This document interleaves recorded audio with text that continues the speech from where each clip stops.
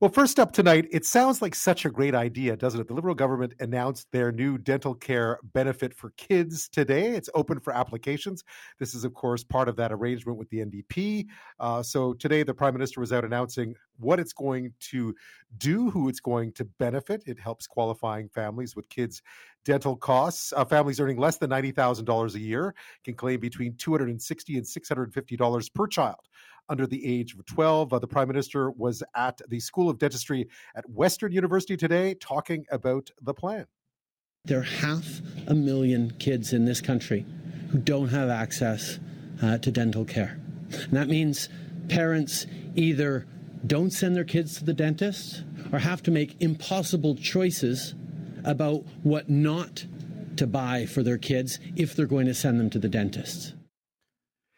The Prime Minister there. So, of course, this sounds like a great idea, right? But the devil is always in the details.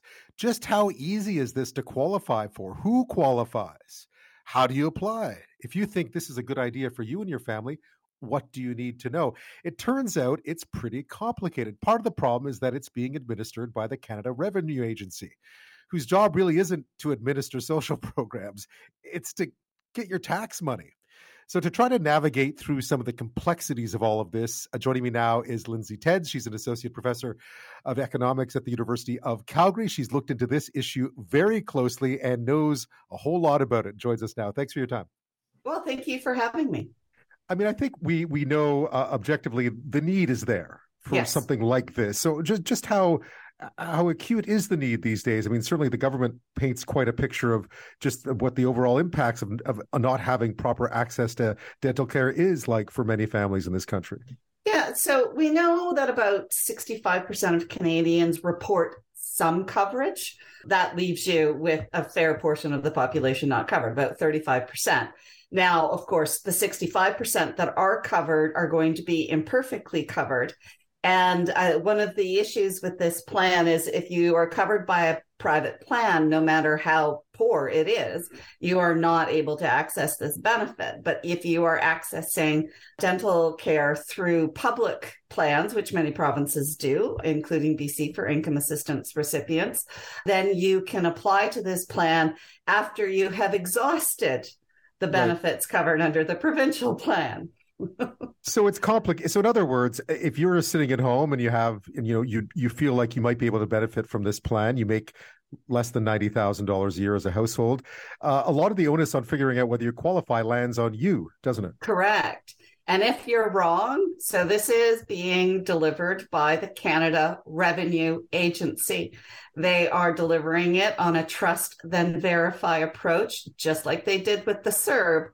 And just like what's going on with the CERB right now, with CRA trying to cover $3.5 billion worth of overpayments, the same thing is going to happen here, because even the three of us who wrote this, myself and Tammy Sherrill and Jen Robson, we all have kids. We all navigate things. We're academics. We know the tax system better than anything.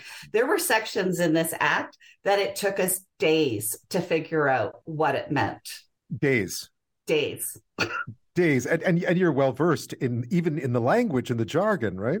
Yes, we are very well versed. We knew what the plan was, and we even had people we could contact in Ottawa to ask our questions to. And there's some real conundrums here because, again, the plan is designed and implemented without coordination. So this is the feds all on their own and no coordination.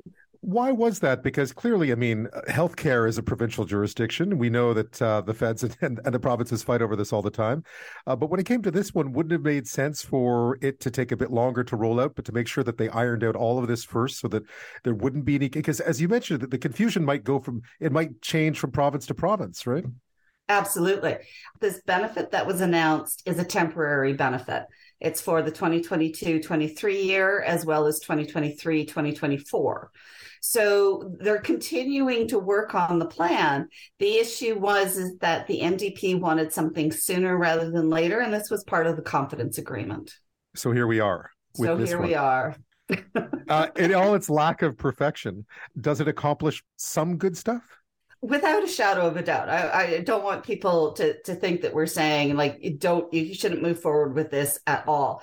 The problem is that Ottawa is continuing to rely on the Canada Revenue Agency to deliver benefits that are not tax benefits, right? This is a dental benefit. And CRA is now going to be the one who's assessing whether or not your receipts are valid for dental coverage. Are you getting the right kind of treatment? Is it preventative and not cosmetic? And believe it or not, in the dental community, that can be a fine line with all of these things. So I think where the real stumbling block is that Ottawa has no way to deliver benefits outside of CRA, and CRA is a tax authority, not a benefit authority. And it judges how you file, as you pointed out earlier.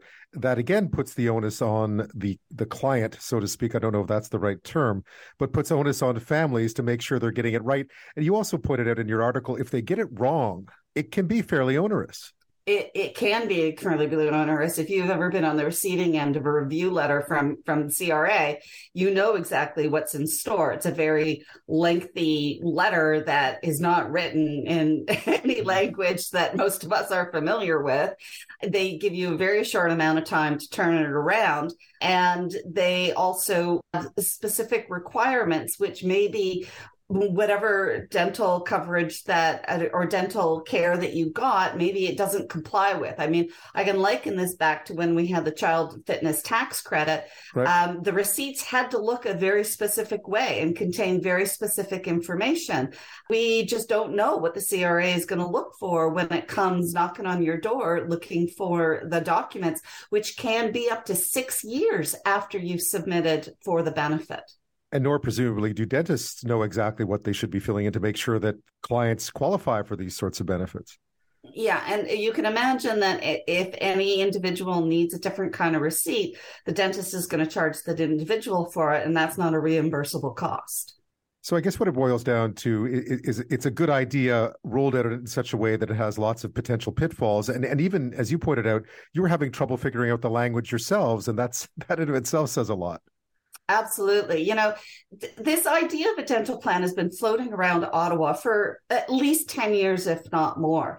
The fact that they still had to rely on this 2-year temporary coverage means that they just haven't really done the work that they needed to do before they start making these commitments in policy and in platforms and during elections.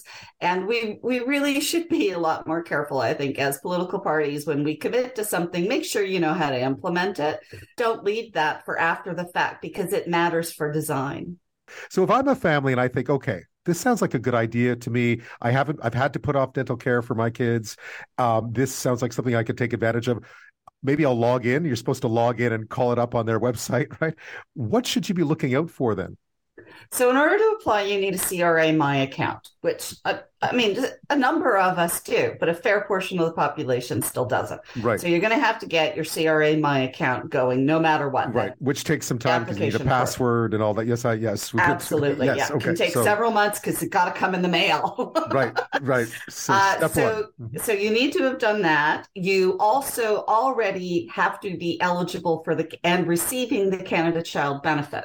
Okay. And so you're only receiving the Canada Child Benefit if you filed your taxes in 2021. So if you haven't filed your taxes in 2021, you better get on that, because you are not eligible for this benefit until you do. If you are receiving the Canada Child Benefit and you and the other parent of the child are no longer together and you split 50-50, then you only can apply for 50% of the benefit and the other parent the 50% of the benefit. Okay. So the Canada Child Benefit is distributed by CRA right now. That tells you everything you need to know about how this benefit will be delivered, because that's what they're using as the guide. But for sure, you got to be filing your taxes, and you need to be incurring dental expenses. So between October 2022 and June 2023, you have to have incurred a minimum of $650 in dental costs. Okay. So you can pre-apply before you incur those, but you got to make sure you incur those costs and keep your receipts, and keep those receipts for up to 6 years. Yeah, I mean, I think the problem here, as you pointed out in the article, is that parents may just sit back and think, okay, I'm not going to, like, the risks here are pretty high, so I'm just going to sit back and wait and see what happens, and then the whole thing becomes a bit of a glorious announcement without much pickup. And as the language currently is written, if you don't apply in this application period and you don't get that initial $650 for the October to June period, it's not like you can apply retroactively. It's Right. gone. And so then you have to wait until the 2023-2024 application period to apply. But if you don't apply in this period, the money is gone. So you have 6 months to apply, and that's it. Then you're done for the year. Yeah, you're done. And as soon as the next benefit period opens, which is on July 1st, that's for the next $650. Because as you know, when they make these announcements, you always think, oh, I can just head to the dentist tomorrow morning. I'll book an appointment now. I'll be there in 2 weeks. And, my kids can get the kind of dental care that I've been unable to pay for the past little while. But that's not at all the case. Well, I mean, you can book an appointment and you can go get it, but you also need to be making sure you're following all of these steps to make sure that you qualify. There's going to be parents who have a lot of work to do to make sure that they meet those eligibility requirements. But even then, it is possible that the CRA will come back and review and audit your expenses. And if they are not satisfied that you met the eligibility criteria, you will be required to pay that benefit back. Now, this is a temporary measure. We're expecting a more fulsome piece of policy in the not too distant future. What is your hopes? Do you have higher hopes for that one? Of course, I have higher hopes. You have to in public policy. This absolutely is a program that needs to be better streamlined between private providers, employers, as well as public plans. We are running the risk right now with this temporary program of private plans actually scaling back dental coverage for their clients through the private plans because this exists. And if we don't properly make sure that they don't free up that space, we do run the risk of people having poorer coverage at the end of this rather than better coverage for everyone. I guess the importance here is that Ottawa continue to monitor pickup of the program, what's being spent, how it's being spent as it works on this longer term plan. Are there examples out there of systems that would work in this case? Yeah, I mean, they've actually have a number of proposals that have been already submitted. We've had task force working groups, expert panels, all of this kind of stuff. They're sitting on a lot of different plans.